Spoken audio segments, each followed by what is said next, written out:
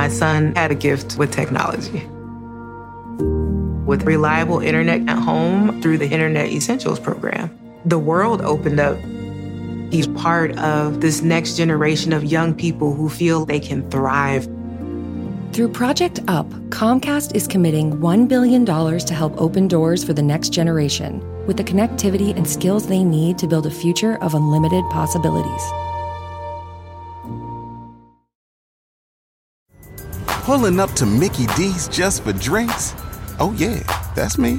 Nothing extra, just perfection and a straw. Coming in hot for the coldest cups on the block. Because there are drinks. Then there are drinks from McDonald's. Mix things up with any size lemonade or sweet tea for $1.49. Perfect with our classic fries. Price and participation may vary. Cannot be combined with any other offer. Ba-da-ba-ba-ba.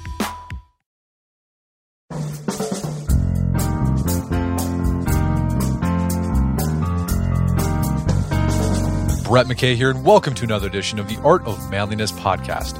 20 years ago, it didn't seem like a burdensome task to write a handwritten letter to a loved one. 15 years ago, it wasn't a big deal to write a long email to a friend. Today, it can feel hard to motivate yourself to tap out a 2-line response to a text. The feeling that your attention span has been shrinking over time isn't just in your head. Research by today's guest shows that it is empirically getting shorter and shorter. Dr. Gloria Mark is the world's preeminent researcher on attention and the author of Attention Span. If you'd like to get a handle on your diminishing powers of concentration, you have to understand how attention works. And that's what Gloria explains in the first part of our conversation. We then get into how multitasking is like drawing on and wiping off a whiteboard, and why it makes us feel so frazzled.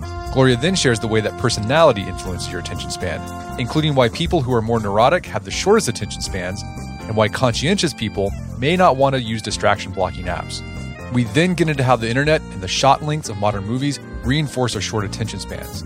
In the last part of our conversation, Gloria makes the case that fighting the hindrances to our attention by trying to be focused all the time isn't possible or desirable, and that our goal should be balanced focus rather than hyper-focus. She explains how to achieve that balanced focus by leaning into your unique productivity rhythm, taking breaks without guilt, and developing a sense of agency over your attention.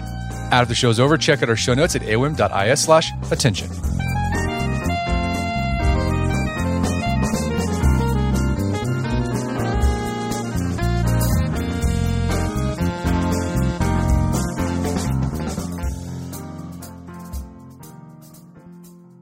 All right, Gloria Mark, welcome to the show. Thank you so much. So you are a psychologist, and you've spent your career researching and writing about the impact of our digital devices on our lives, particularly our attention. And you got a new book out called Attention Span, a groundbreaking way to restore balance, happiness, and productivity.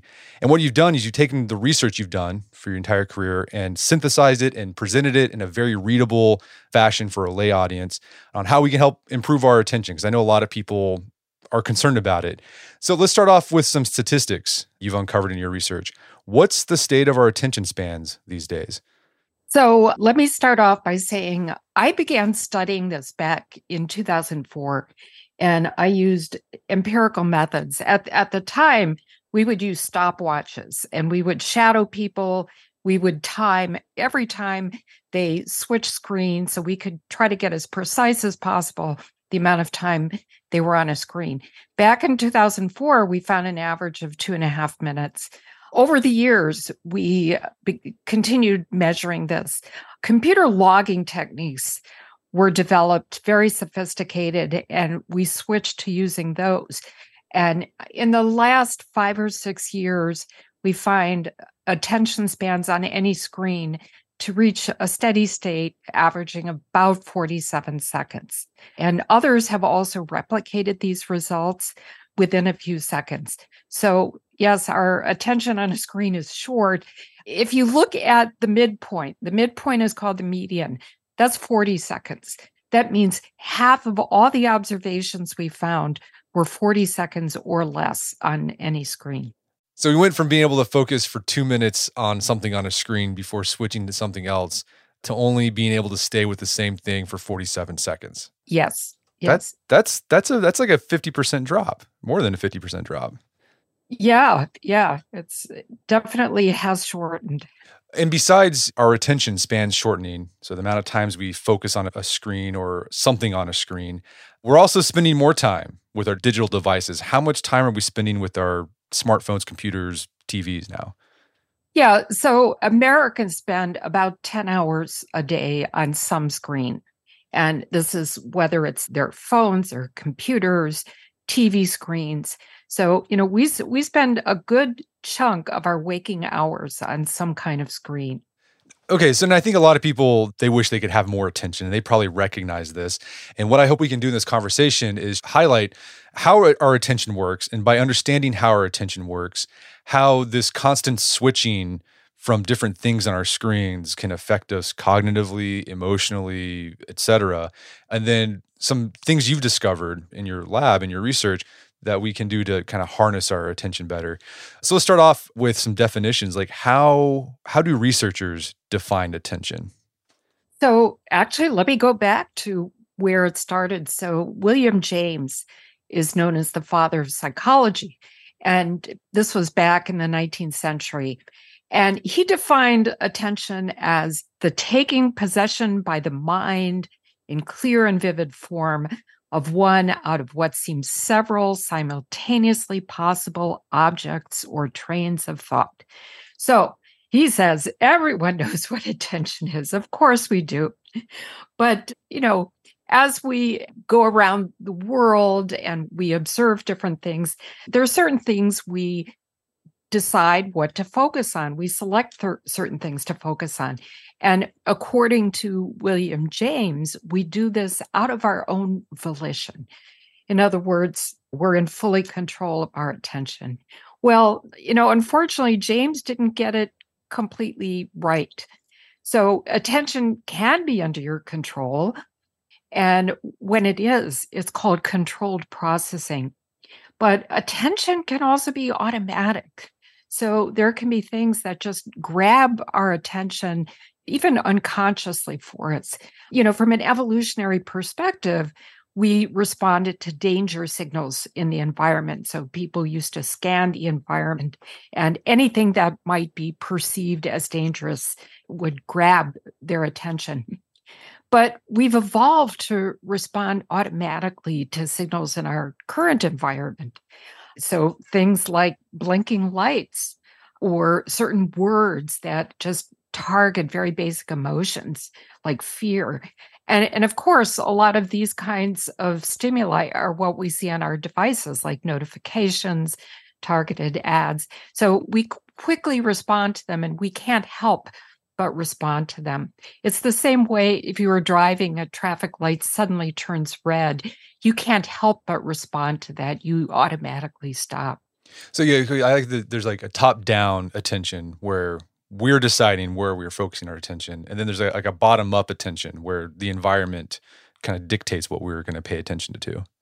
That's right. And when it's top-down, you're very goal-oriented, right? So attention is directed to what our goal is.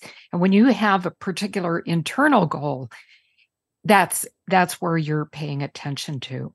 We tend to think of attention as being in one place in the mind, but it's actually a system of different networks.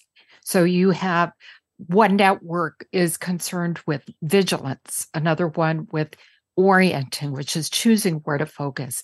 And then another part is called executive control, and this manages interference. So things like distractions, it tries to guard against distractions.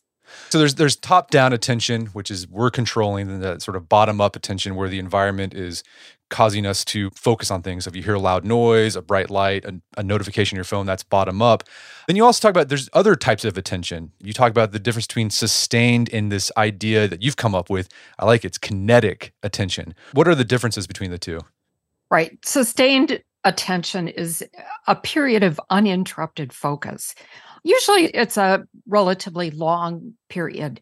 Kinetic is a term that I came up with to describe the kind of dynamic attention that we're seeing when people are, for example, switching screens or switching devices or when they're scrolling. It reflects the idea that their attention is jumping around. It's not sustained on any particular screen or piece of text.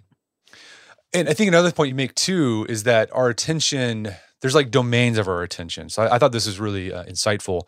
So let's say someone has a goal of planning a trip, right? They're for the next hour, they're just going to focus on planning a trip.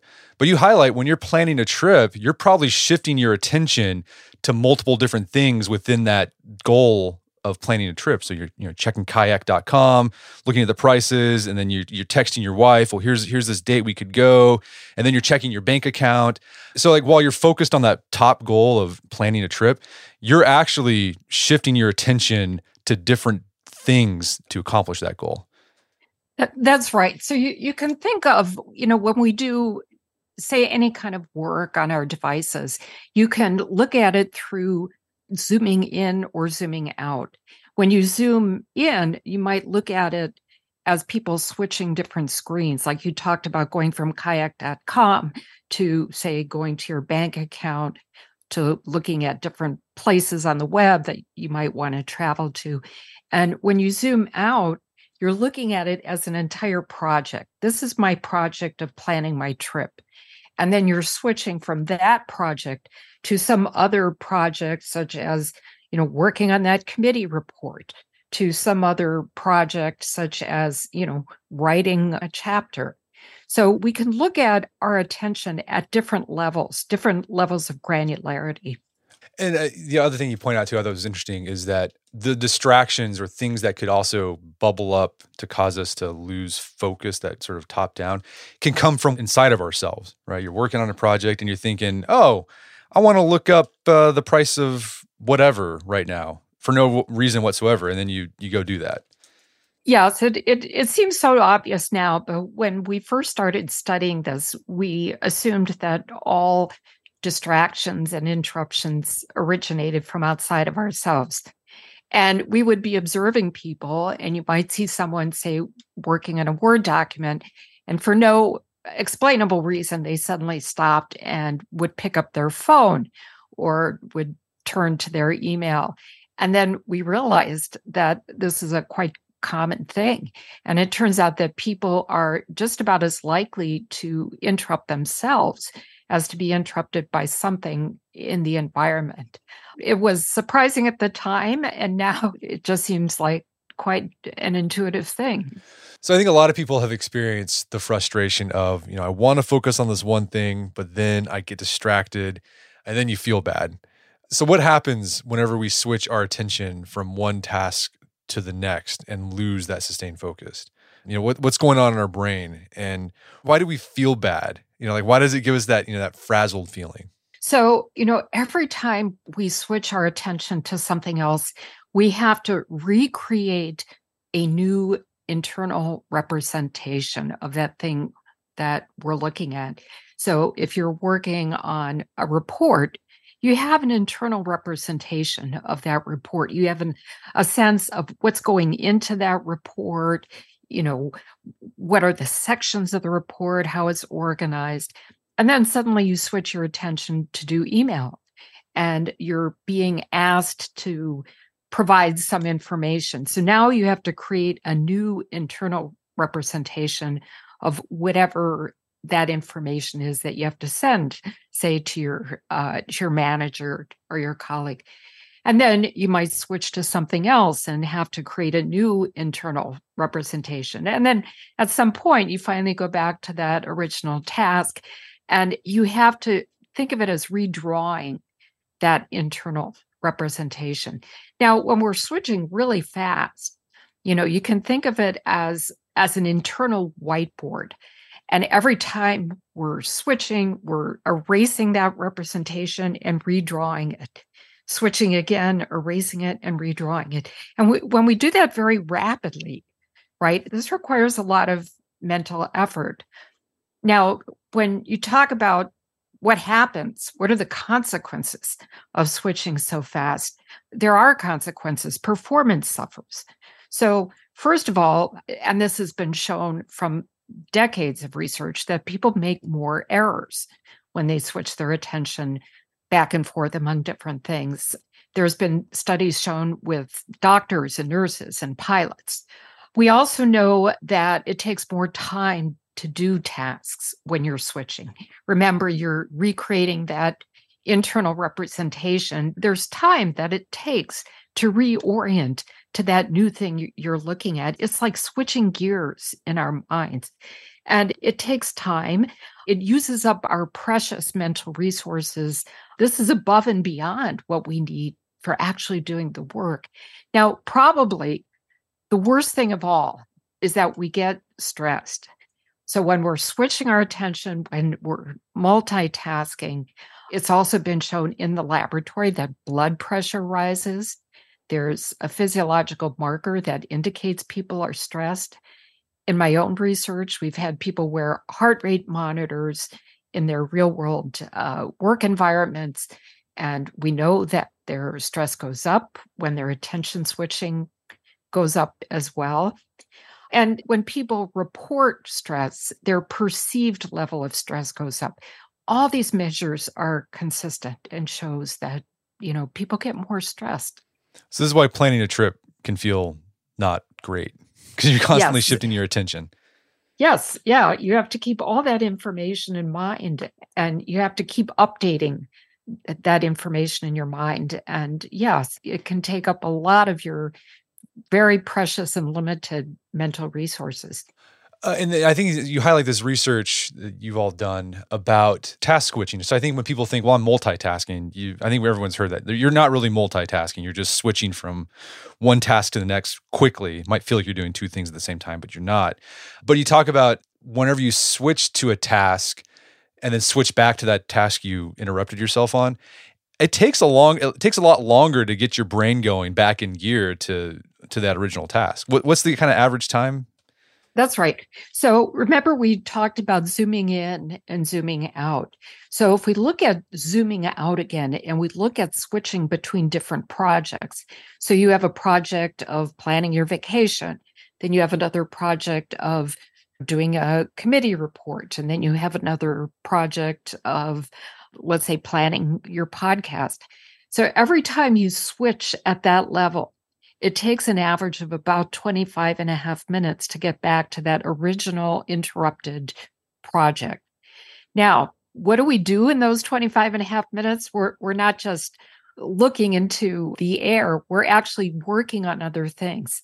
So we actually work on average about 2.25 different projects. So let me explain what that means. So we get interrupted either by ourselves or by something external to us. We're working on a second thing. We get interrupted again. So then we begin working on a third thing. We get interrupted again.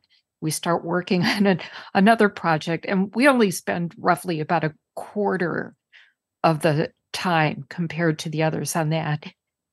And then we go back to the original task. Now, if you're in computer science, this would be called nested interruptions. And what that means is you're interrupted from your interruption, if that makes sense. Yeah. So this is a general pattern. Remember, we're looking at averages and general patterns that we see for many people over the workday. So the main point is that when you're interrupted, you generally don't just work on one thing and then go back to the original task, but there's intervening things that you take care of before you go back. And this is why with task switching or multitasking, it takes longer to get stuff done. That's right. Yeah. And, it turns out that most people prefer to not multitask. That's called monotasking, where you work on one thing through to completion and then start something else. Most people, by and large, prefer that. But it turns out, we don't. We work in what's called a polychronic world.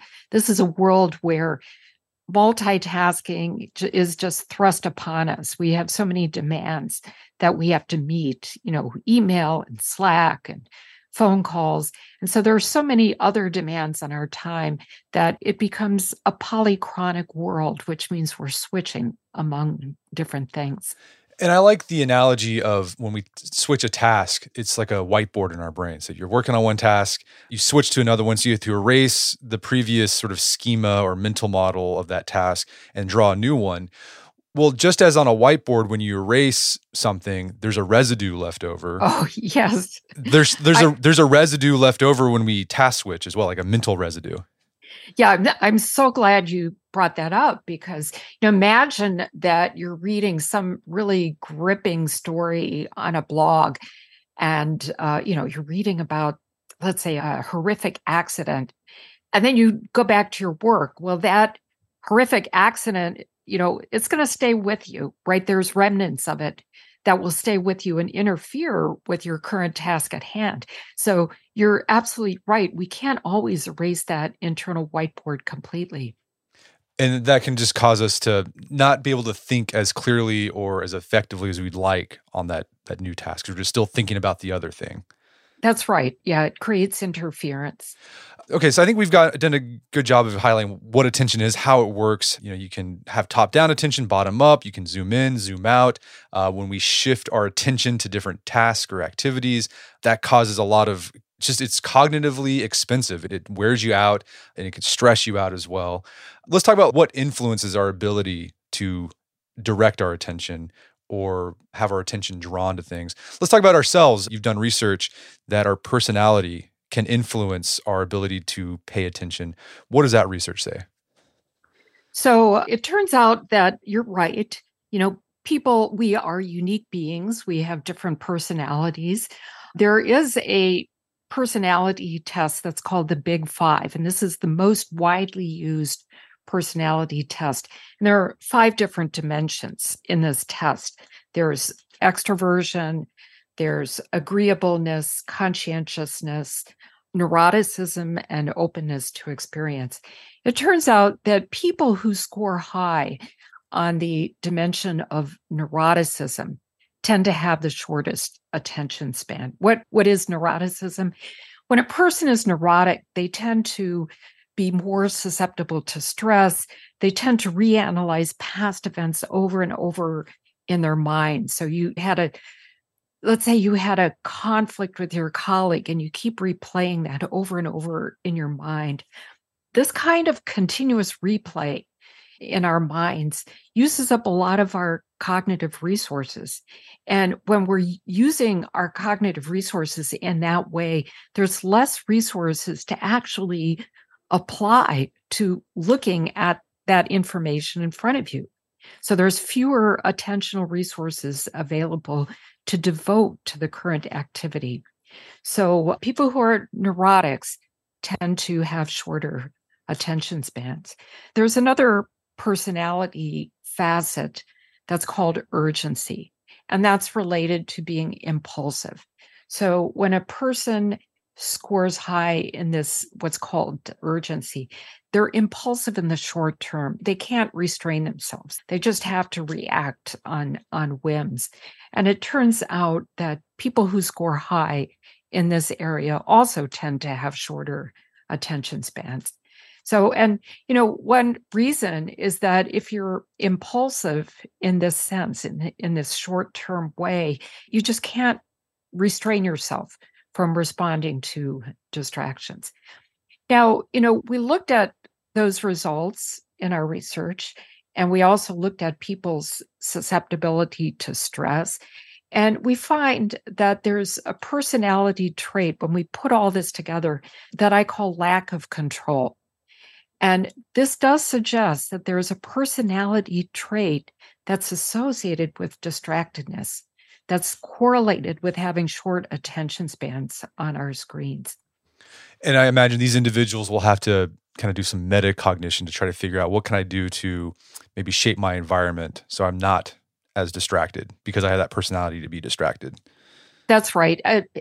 Just because we're dealt a bad set of cards with our personalities does not mean that we can't change. We absolutely can change. There are things that we can do, that everyone can do to increase their attention spans. We also uncovered some counterintuitive findings with personality with people who are conscientious. So people who are conscientious they're very focused. They're like the person with the binders and like label different colors, etc. But I think, correct me if I'm wrong, there was some research where people who score high on conscientiousness, I think they end up taking more breaks from work because I guess they just wear themselves out faster because they're just so focused. Well, there's some really interesting things with people who are conscientious. I am a conscientious person. One of the things we find is that they tend to check their email more frequently. They check it more frequently than other people.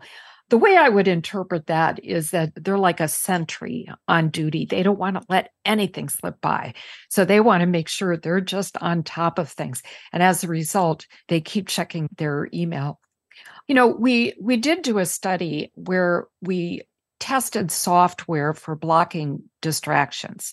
And we wanted to see how effective it was. And it turns out when a person scores very low in self-regulation, this is a person who's very impulsive. This kind of blocking distractions can be helpful, at least in the short term. But when a person is conscientious, it's actually very harmful. Why?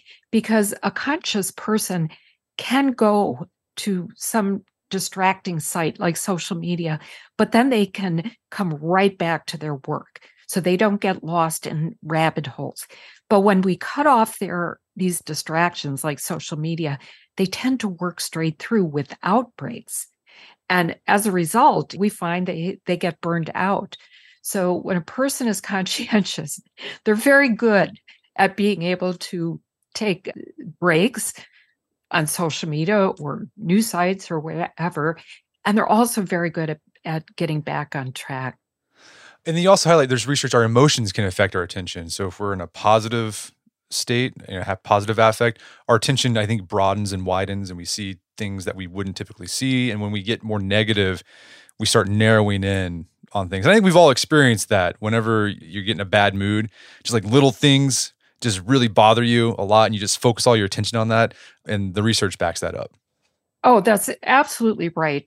So, when you feel positive and when you're experiencing positive events, this can help us replenish our attentional resources.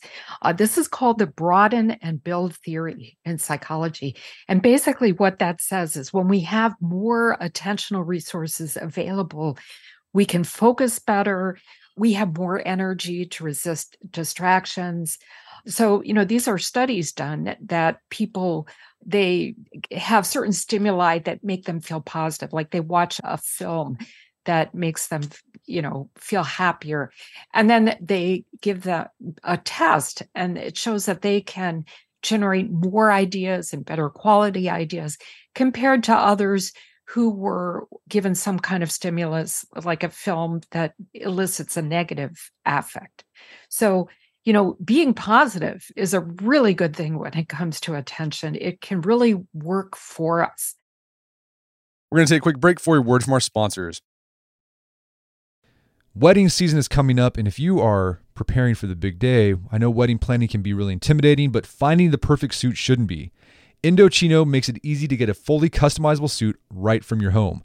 Don't just wear any suit on your big day, wear a custom made-to-measure suit. Suits start at just $499, which is about the same price you'd pay for an off-the-rack suit at a department store. And they've also got custom made-to-measure shirts starting at just $89. So I've talked about my Indochino suit on the podcast before. They've been a long-time podcast sponsor. It's navy blue. The measuring process was super easy. They got these video guides you follow. You'll need another set of hands to help you out with that. But the really fun part is customizing it. Got to customize how I wanted the lapels on the jacket, the pockets, the lining. I went no pleats on the pants on this suit. A lot of fun. And then in a few weeks, you have a made-to-measure custom suit sent directly to your door.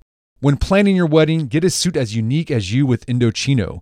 Go to Indochino.com and use code manliness to get 10% off any purchase of $399 or more. That's INDOCHINO.com, promo code manliness. Did you know Fast Growing Trees is the biggest online nursery in the U.S. with more than 10,000 different kinds of plants and over 2 million happy customers in the United States? You can grow lemon, avocado, olive, or fig trees inside your home on top of the wide variety of houseplants available. Fast Growing Trees makes it easy to order online, and your plants are shipped directly to your door in 1 to 2 days. And along with their 30-day Alive and Thrive guarantee, they offer a free plant consultation forever. So I use Fast Growing Trees to order not an indoor tree, but an outdoor tree. There is an oak tree that was in our front yard that died a few years ago due to heat stress. Had to cut it down. There's been a blank spot that I wanted to put another tree there.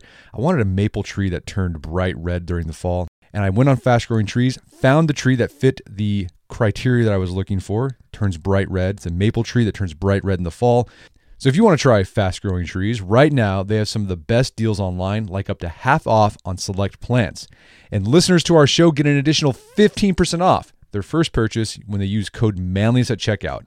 That's an additional 15% off at fastgrowingtrees.com using code manliness at checkout. Fastgrowingtrees.com, code manliness. Offers valid for a limited time. Terms and conditions may apply. Daylight saving time is starting up again. The goal of this is to give us more daylight from March through November. By setting our clocks forward, it may feel like there are more hours in the day, but if you're hiring, it doesn't necessarily help you find qualified candidates for your roles any sooner. There is only one way to do that: ZipRecruiter. And right now you can try it for free at ZipRecruiter.com/manliness. ZipRecruiter works around the clock to help you find qualified candidates. Once you post your job on ZipRecruiter, they send it to 100 plus job sites so you can reach more of the right people. ZipRecruiter's smart technology also quickly scans thousands of resumes to identify people whose skills and experience match your job. Spring forward with a new hiring partner, ZipRecruiter, and find top talent sooner. See why 4 out of 5 employers who post a job on ZipRecruiter get a quality candidate within the first day. Just go to this exclusive web address to try ZipRecruiter for free. ZipRecruiter.com/manliness. Once again, that's ZipRecruiter.com/manliness. ZipRecruiter, the smartest way to hire. Picture that thing you've always wanted to learn. All right, you got that in your head? Now picture learning it from the person who's literally the best at it in the world. That's what you get with Masterclass. This year, learn from the best to become your best with Masterclass. Masterclass offers over 180 world-class instructors, and many of these instructors are former AOM podcast guests. You can learn negotiation from Chris Voss, leadership skills from Jocko Willink, how to master your habits with James Clear. Plus, every new membership comes with a 30-day money-back guarantee, so there's no risk. So recently I went through the masterclass on negotiation with Chris Voss. A lot of useful information in there. Talked about the value of no in negotiation, how to use your body language and speech patterns to get your best out of a negotiation. Very well done. I really enjoyed it and got a lot out of it.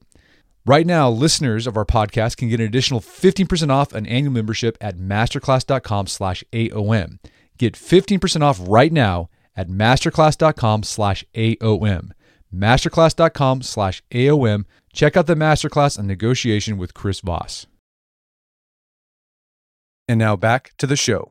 So we've talked about how our personality and our emotions can affect our ability to pay attention. Let's talk about our external environment. And I think particularly the internet. I think that's the thing that people are just most frustrated when they're frustrated about. I can't pay attention. They look like, well, it's the internet. I'm just so distracted. That's where you go. So you started this research, more than 20 years ago, like that's sort of the birth of the internet as we know it today. How has the internet changed over that time, and how's that affected our attention spans? Well, I think we can all blame our distractions to a single individual by the name of Vannevar Bush. I'm being a little, I'm exaggerating a little bit here, but Vannevar Bush was an engineer who back in 1945, he led the U.S. Office of Scientific Research, and he was very frustrated with the way information was organized. And at the time, it was organized according to the Dewey Decimal System.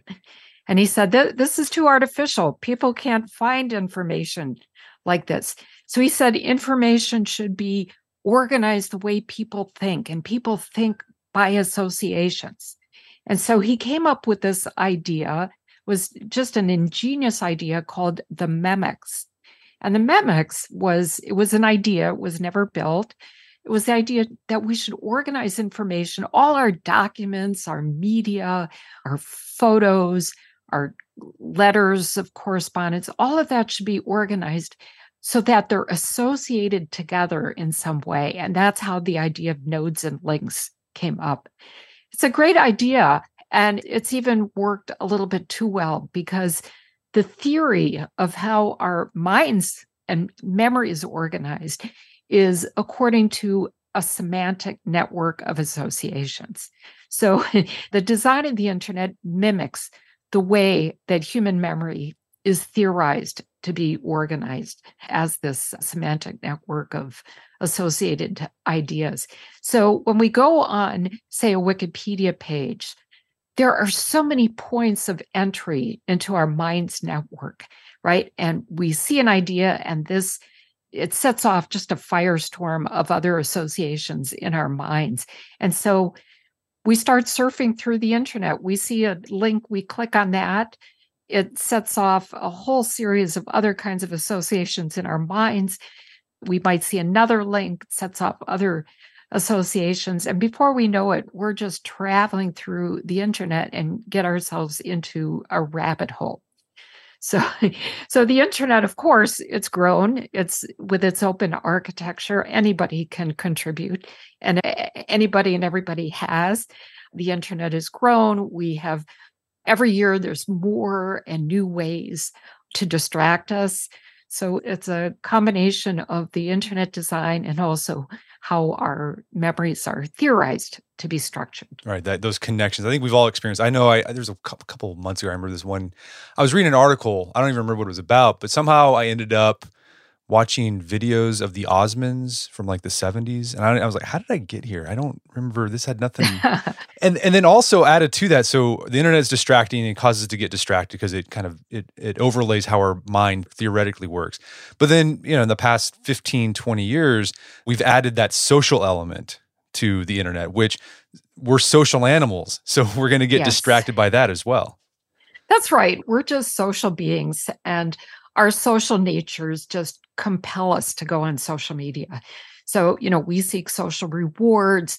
We're geared to exchange social capital, which means exchanging resources and favors with other people.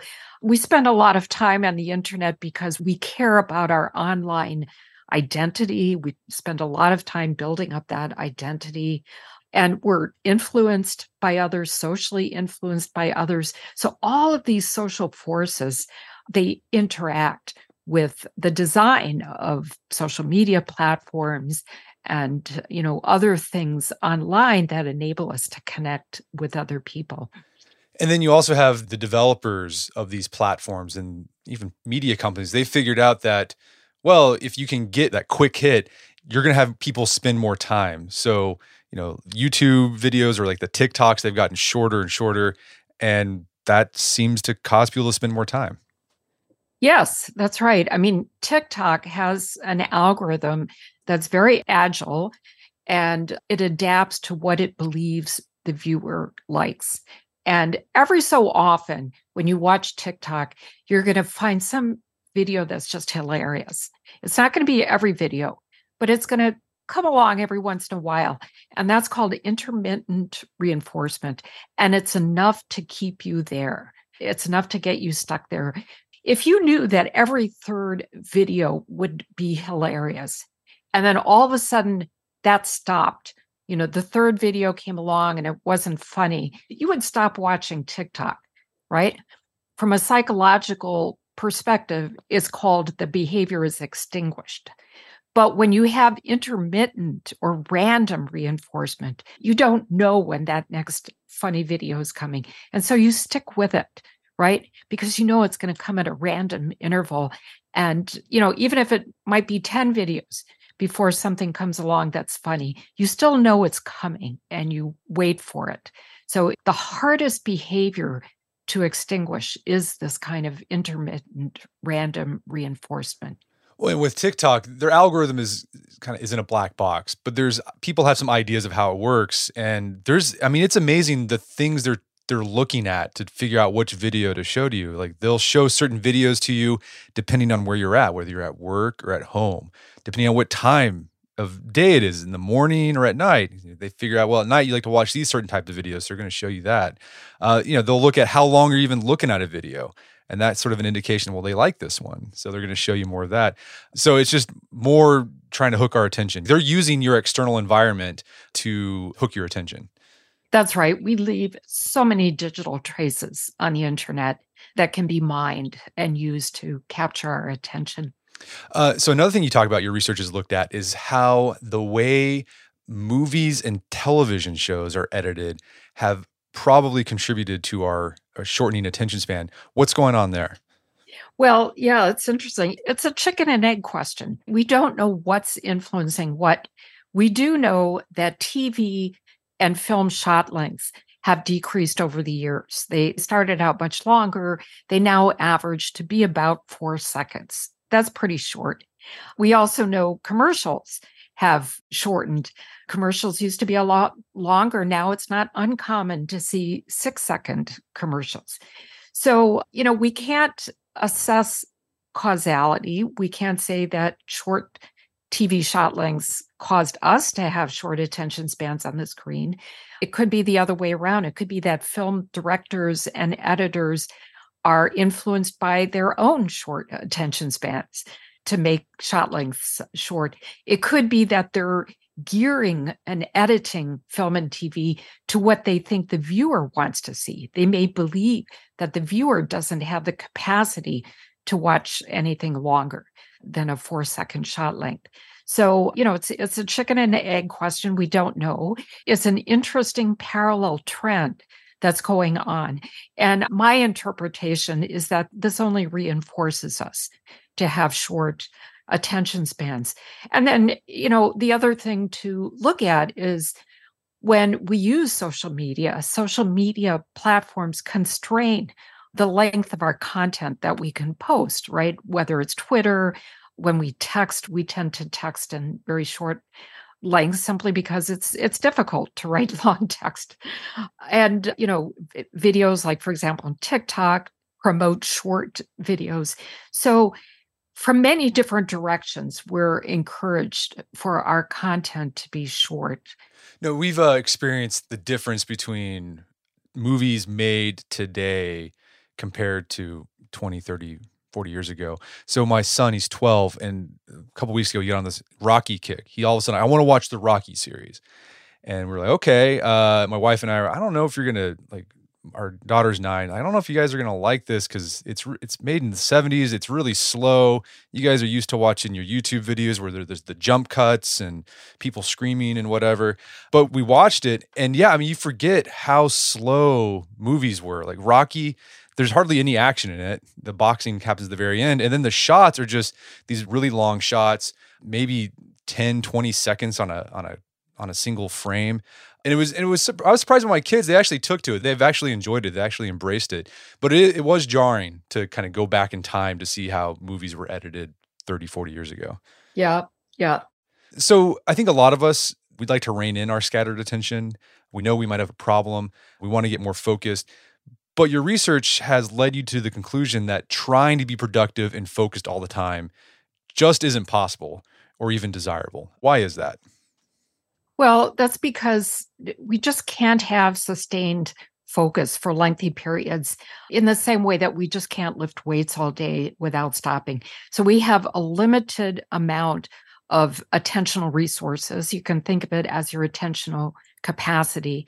And when you just have sustained focus for a long time, imagine one Zoom meeting after another where you really have to pay attention. We just can't do this without getting exhausted. So what we really need to think about is taking meaningful breaks. And when we talked earlier in this program about the importance of positive affect and well-being, that's really important to aim for when we use our devices, because then we preserve and build up our attentional resources. When we have a full tank of attentional resources, we can actually do more. We can be more efficient. We can be more productive. So rather than focus for extended periods and just get yourself exhausted, stop, take a break, replenish, and then you'll actually be more productive. And you also got one thing we should be doing is trying to figure out our attentional rhythm. Just as there's a rhythm to a day, the sun rises and the sun goes down, we have a rhythm for our attention as well. Yes. So we did a study where we probed people over the course of the day, and we would probe them about 18 times a day And the irony does not escape me that we interrupted them 18 times a day, but they were very, very short probes that they could answer in a few seconds. And we asked them how engaged they were in what they were doing and how challenged they were. And what we found based on this, aggregating the results, is that focused attention does have a rhythm over the day. And there seems to be two peaks. For most people, their peak focus time is late morning around 11 a.m. and also mid to late afternoon between 2 and 3 p.m. And this ebb and flow of our focus seems to coincide with our expending mental resources, right? So when we're at our peak mental resources, that's when we can apply them and be most focused. So how can you find out your rhythm? Well, one thing you could do is to learn your chronotype. Most people have a good sense of whether they're an early type. You like to wake up really early, and that's when you're at your best, or you're a late type where you really need to sleep in before you can perform well.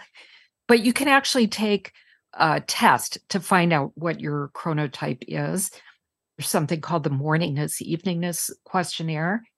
So that's one thing you can do. But the other thing is to learn to get a sense of how exhausted you are, how energetic you are. You can even keep a diary throughout the day of, what your level of attention is. That can help you understand what your peak is, when your best performance is. And why is that important? It's because then you can begin to plan your day and save that time for your hardest work, the work that requires the most creativity. You don't want to waste that peak focus time doing email or, doing social media. You want to save it for work that really needs attentional resources. So this is all about, I think you make the point, I like this. It's about developing more agency over your attention. Yes. Instead of feeling like you have no control over your attention, you have some control, and knowing when you have the most focus, that can help you kind of arrange your day and your environment to take advantage of that. I mean, any tips on you found for self-regulating? So even if you figure out how to arrange your schedule, so you're working on the most, attention needed task at your peak attention time, you're still going to get that temptation to be distracted and do something else. Are there any tips that people can do to better self-regulate? Yes, there are. So one of the things you can do is learn to probe yourself and gain what I call meta-awareness. Meta-awareness means being aware of what you're doing as it's unfolding. So we do so many things that are automatic that we talked about earlier here. Bring those automatic actions to a conscious awareness. So every time you go to grab for your phone, you can probe yourself and ask, why do I feel a need to do that? Why do I feel a need to switch screens and go to read news or go to social media? Is it because I'm bored? Is it because what I'm doing is too hard? Is it simply a habit? And once you become aware of it and understand the reasons, this can help curtail it. Another thing we can do is practice forethought. And this means understanding how your current actions are going to impact your life later in the day. So what's your future self going to look like at the end of the day?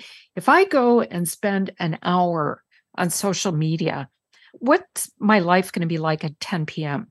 Am I going to be still up working on that overdue report? Or am I going to be feeling fulfilled that I accomplished a lot today? I can relax. I can have a glass of wine. So practicing forethought. And another thing that's really, really important is keeping goals in mind.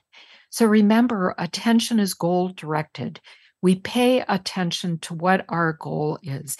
As long as we keep our goal in mind, our attention is directed toward that.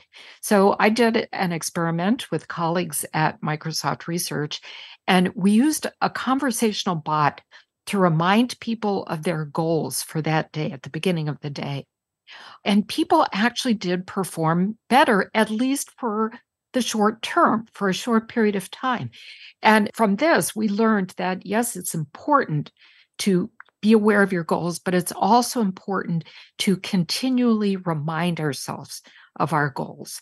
So, it's a dynamic process. It's not just once at the beginning of the day. We have to continually remind ourselves. And then another thing you point out, I think a lot of people, when they're like, I want to get better, I want to get more focused. They're like, well, I'm going to install an attention distracting or a blocking app. You mentioned earlier, for people who are distractible, who've got that personality for distractibility, it could help.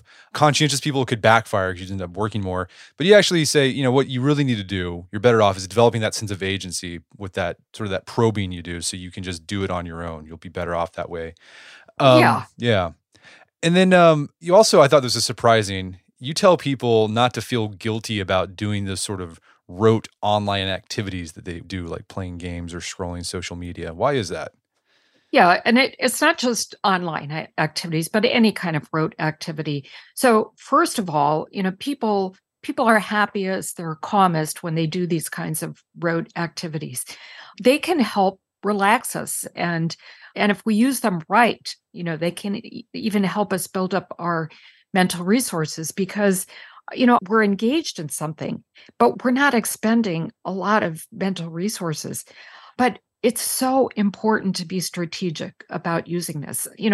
We can't play simple games all day, but it is fine for a short break. And if you have, let's say you feel pretty exhausted and you've got another meeting coming up in 10 minutes, it's okay to just pull back, do something that's going to calm you, and in 10 minutes you're going to have to stop. But I want to emphasize, the best break of all is to go outside and take a walk in nature, because studies show that helps us de-stress. It helps us generate more ideas. It's called divergent thinking. That's the most important thing we can do. But if you can't do it, and circumstances don't always allow that, then it's okay to take an online break, but be strategic, and you have to find some hook that's going to pull you out if you can't do it on your own, whether it's setting a timer or whether you do it 10 minutes before a meeting. But you have to make sure that you don't get stuck in it. And we should not feel guilty for doing that. Okay, so if you want to take a little break to do a quick game or do a social media scroll, or better yet, take a walk outside, don't feel bad about that, because we need breaks to replenish our mental resources, and it puts us in a positive mood. I mean, well, maybe checking social media won't put you in a good mood, but a simple game or walk can put you in a positive mood. And like we talked about earlier, feeling calm and positive really helps your focus overall.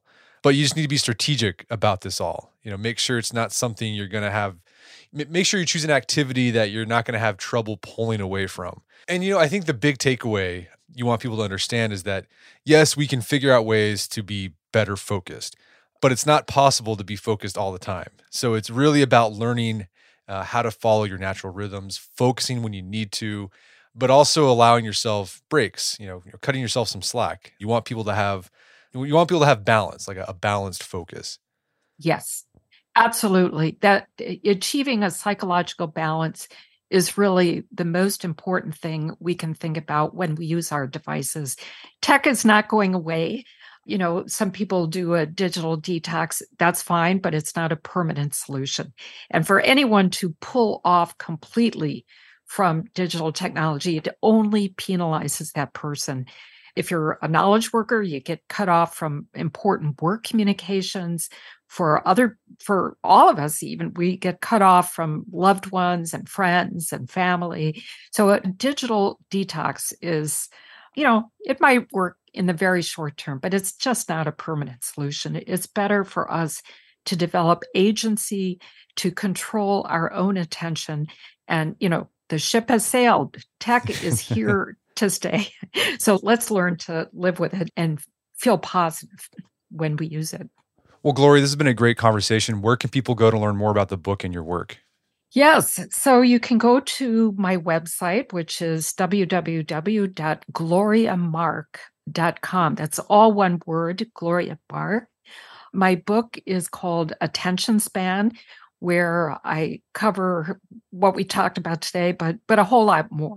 And I would be very happy to hear from you if you go to my website, and would love to hear what people think. Well, Gloria Mark, thanks for your time. It's been a pleasure. Oh, it's been a real pleasure, Matt, too. Thank you. My guest today was Gloria Mark. She's the author of the book Attention Span. It's available on Amazon.com and bookstores everywhere. You can find more information about her work at her website, gloriamark.com. Also, check out our show notes at aom.is/attention, where you can find links to resources where you can delve deeper into this topic.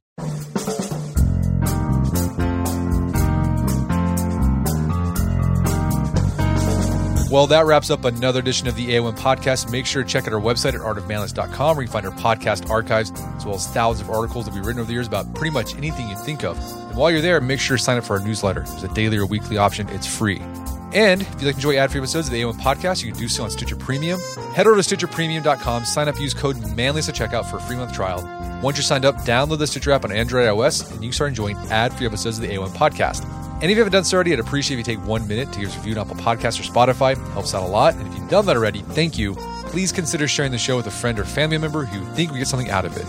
As always, thank you for the continued support. Until next time, it's Brett McKay, reminding you to want to listen to the AOM podcast, but put what you've heard into action.